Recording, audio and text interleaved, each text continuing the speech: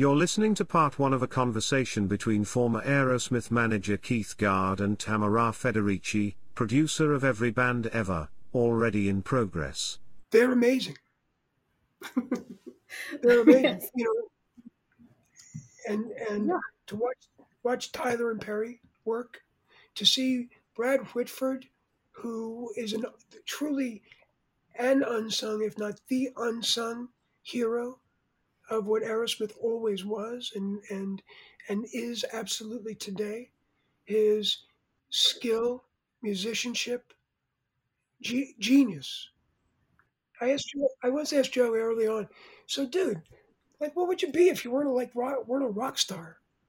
And he said, well, that's what I am. He said, that's who I try to be. That's who I am. I'm not, he said, when I need to learn something new, I ask Brad to teach me. Brad could make a living as a studio musician. He said, if I wasn't this, I'd be a half-deaf janitor. I can see that. There's oh gosh, there's so many places I want to jump in at. But something that comes to mind is there's a Steven Tyler has a autobiography where at the beginning of it he says as a kid he was dragged away by animals into the woods. Have you heard that before? Like so, and then he said that that's actually like affected a lot of his outlook on thing is that he's really comfortable in the woods, but sort of his crazy life started in that way. And I feel like you can see that, but I wasn't, what do you make of that? Oh well, look, Stephen is so marvelously, entertainingly, sometimes brilliantly, sometimes not so brilliant in his willingness to just be down, dirty, raw, and real.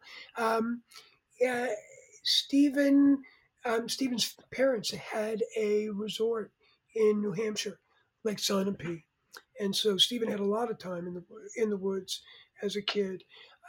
His father was a classical pianist and a teacher, Victor, and lovely man. And so Stephen grew up, little boy, underneath the piano. So there's that. With Stephen's classically trained, and he's also a kid who got the shit kicked out of him all the time because he had skinny kid, loud, hyperactive, these big lips, this big mouth, and he Stephen Stephen caught a lot of shit. And until Stephen was a rock star, which happened for him in his teens, right where he began, um, he was an abused, bullied, beaten up kid who managed to find solace in those woods. And how did you when you first saw Aerosmith and you saw that they were in gypsy outfits and looking like that their look, and I guess somebody from, what you're saying is so earnest and true, but your initial meeting of them might have been of like a bunch of like absurd rockers. Yeah, I don't know what was and coming from your abstract expressionism and the AM New York radio, which is like a special. That's just as that sound was so special then, and it doesn't really exist anymore. Like at that, it's just really cool. I don't. Yeah, Whoa. and I was there when the likes of WNEW, when FM radio started to become a thing, and you would listen to the radio, and you could hear the DJ go, and now we'll listen to the B side. I feel like you just encapsulated the 70s. There we go. Right. And so, when you're asking me about how that encounter, that's those first encounters with those guys dressed, great description. Um, remember, I'm a New York City kid, so I mean, you're talking to a guy who used to go into CBGBs, exhausted from being up for days, being high and up for days, drop a black beauty, fall asleep, and wake up 20 minutes later like a fucking rocket. So, I was, I, I, I'm in recovery for close to 34 years, people would say to me, "Oh man, Aerosmith, you must have unbelievable stories, the orgies and um, all of my New York City party 70s stuff is pre-relationship with Aerosmith." Um, so when I met them, there was nothing about any of what they looked like or sounded like as humans, as artists. When I met them, they needed to get their career back. Yeah. So did you steer the boat on kind of getting them to that point, or were they already starting to do that before you? They Before were you? so Tim Collins, who brought me in, and who I just want to make sure this is said, who saved my life, and maybe we'll get to that. But he also saved the band's lives and their careers. And so Tim had done the work, the job, the task, if you will, of getting the guys in Aerosmith, one at a time, into rehabilitative care. And so they were mostly, not all, but they were mostly through rehab and on a path of recovery. When I got involved, there were still a few to go. Mm-hmm. The band did want their career back.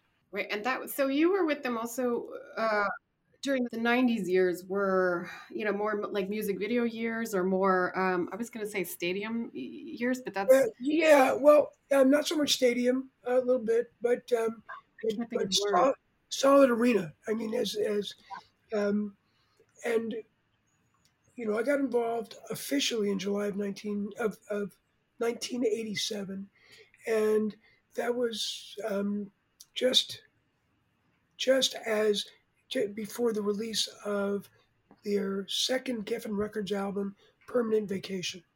I have something to reveal to you, which is that I also helped architect that career resurrection, because I've produced all of these albums. So a lot of this is not news to me, but it's fascinating through how you experienced this and what you did. And I think we've crossed paths with Aerosmith, but I don't think we've ever been able to speak before. And I have never known what things are like from your side. I only have I drop in and I work with the band and then I leave. So I have a very specific way of working. And I know that you've been with them for a long time. And the role of a manager is completely different than what I'm used to doing. Like when I've worked with the Beatles, that's the closest sort of to heaven to me. And Aerosmith was a confusing band for me because early on they were really, uh, you know, lewd. They're really incredibly lewd and really difficult to pin down. And the gypsy thing threw me. And, I don't know if you were around for the Walk This Way Run DMC. collaboration. What's that? No, so it's so sweet. People say to me, "Oh man, you were with Aerosmith in the mid '80s, and what was that year? 1986 when they did that." No, I wasn't. I came in right after. I can tell you what happened if you I don't know if you know. Well, I can tell you this. I would love to hear Tamara. I'd love to hear because I have heard from Stephen and Joe Right. their side of from the day that the idea was introduced to them by Yeah. Tim and Rick Rubin. And I've now heard from DMC, Daryl McDaniels, his side of that story. And interestingly, what I heard, I'd love to know, what your experience was that the bands, the artists on each side said, "Are you out of your fucking mind? It'll destroy our career to do this." Yes. Yes, that's totally true. They're totally serious. Yeah. And that Jam Master Jay said to Run and D, "Rick, when it comes to our career, Rick has never breathed a stupid breath in our lives. And if Rick thinks this is a good thing for us to do, we got to listen to him. and they all on both sides had an understanding. Again, this is the version I got, that if anybody objected to it, that it would never see the light of day. Yes, that's true too. Right. And I mean, yes, Rick was really great, but who do you think Rick came to broker the deal originally? Right. So we spoke about it, and he was young and hungry, and he was the right guy to put those two people together because he was on the up and up, and other producers were not handling that well, or they just weren't as hungry and they got pushed out, and they should have, honestly. He's more both of their vibes, and they both wanted to walk away, and they were, like, I understand on the one hand where, sure, this is like a musical in a place where it was kind of genred in a way that is unnecessary. They were both sticking their necks out. But on the other hand, it's a musical collaboration. What's really there's not a lot at stake in that way, except they were both, bands that were successful, and at the time I just, they were handling it already, and I had done, difficult bands before. So this was, I let him handle it. He did a great job. He's done a great job since. He has a great sensibility. But it took a little while. I mean, I think what really came down to it was we took them all to a Red Lobster one night, and we kind of just had a roundtable discussion. We all ordered, lobster. We all got, an extra Sea Mariners basket back when they did that, and we just sat there, and we, nobody could leave until all the tartar sauce was gone, was the rule. And I always use that rule with bands. It's just like, we're not leaving until the tartar sauce is gone. And then it's usually resolved. So that's, and it makes sense. But at the end of the day, it was cool for all of them. And then there was an Aerosols. Aerosols wanted to use, I don't know if you know this might have been during their time, but Aerosols wanted to use Walk This Way. And they were actually both up for it. But they didn't like the way that the Aerosols people walked, and so they thought it wasn't cool enough, not masculine enough, and they killed the deal because it was sort of a prancy. It was sort of a prancy. Wow. Yeah. So that was my experience, but yeah, I also want to hear your if you were there when they did don't want to miss a thing. Were you around for that song? That was during your time. I wasn't there for its creation or its recording. I can tell you about that for sure. Yeah. It's like, you can fill in my blanks, please. All right. This is, I guess I feel okay telling this story, like, years after the fact and stuff. I don't want to, you don't want to cross the band, but I feel like this is okay.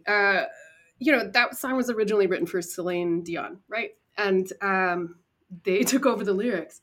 But again, I did not use the Red Lobster tactic. I ended up being called into the back room of a place in Las Vegas, and Steven Tyler was sitting there with Celine Dion, and they were smoking hashish in between her sets.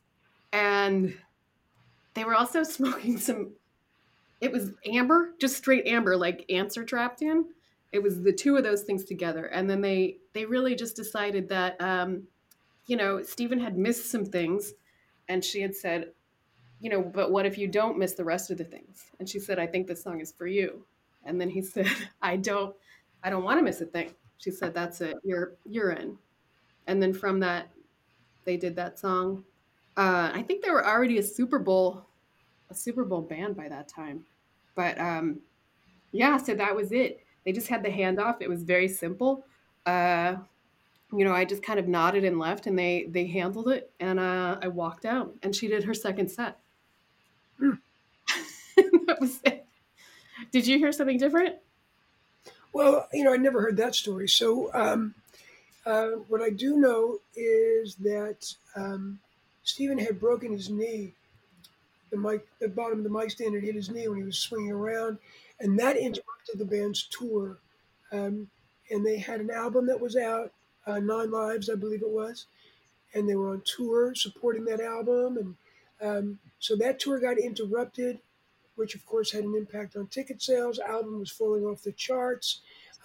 Stephen was all almost fully healed, getting ready to come back out and for the start the tour again. And then Joey Kramer, we affectionately, jokingly say, tried to light a cigarette with his Ferrari. But Joey was in a fire in his car, and that further delayed, set the tour back. So now the band's album was failing. The ticket sales coming back were kind of shitty. And then Armageddon comes out. I Don't Want to Miss a Thing is released. It's because it's Aerosmith, it's on hard rock radio all over the country. Because it's a beautiful ballad, it's on top 40 radio all over the country. It's covered by a country artist at almost the same time. Now it's on country radio all over the country and becomes one of the most played songs ever simultaneously in the history of radio in America. Amazing. And I know that. ticket sales started to sell out. The tour records and catalogs started to sell. It was the Aerosmith's first #1 top 40 hit. We, kind of looking at the band, and I'm thinking, wow, it's like, are these guys the luckiest humans right now, or what? Right? And then, of course, they acquit themselves quite well when it comes to live performance. They are, yes, I have a bias, but whether you like Aerosmith or you don't, you want to see a great rock and roll live show, they are one of the great, great live rock bands. It's so amazing how that they've had a 50-year career and that they keep, I don't know, there's really not a lot of bands like that, like the Rolling Stones, are they, Although the original guys, and Brad Whitford once said, the 5 biggest fans of Aerosmith are those 5 guys in that band when they're playing live on stage. They notoriously argue, out each other, do all kinds of things, often quite publicly. But, to watch them play live, they were, they're playing now in Vegas. They're still out there. They're still right? Right. I can't even imagine having to be that kind of a family is pretty intimate of what can you put up with for 80 years? I mean, from 50 years with anybody, you know what I mean? So that the fact that they actually figured out how to do that and that they're still doing it and that, I don't know, it's pretty amazing. Keith Gard co-managed Aerosmith from the late 80s through 1995 and continues to consult for the group today. He has over 30 years of experience in recording/touring artist management and founded PK Management. His new CBD coffee line at rockincoffee.net. Tamara Federici was crying when she met you, now she's trying to forget you. The producer and editor is Will Velasquez. The audio engineer is Clark Jackson. Executive producers are Carl W. Adams and Tamara Federici.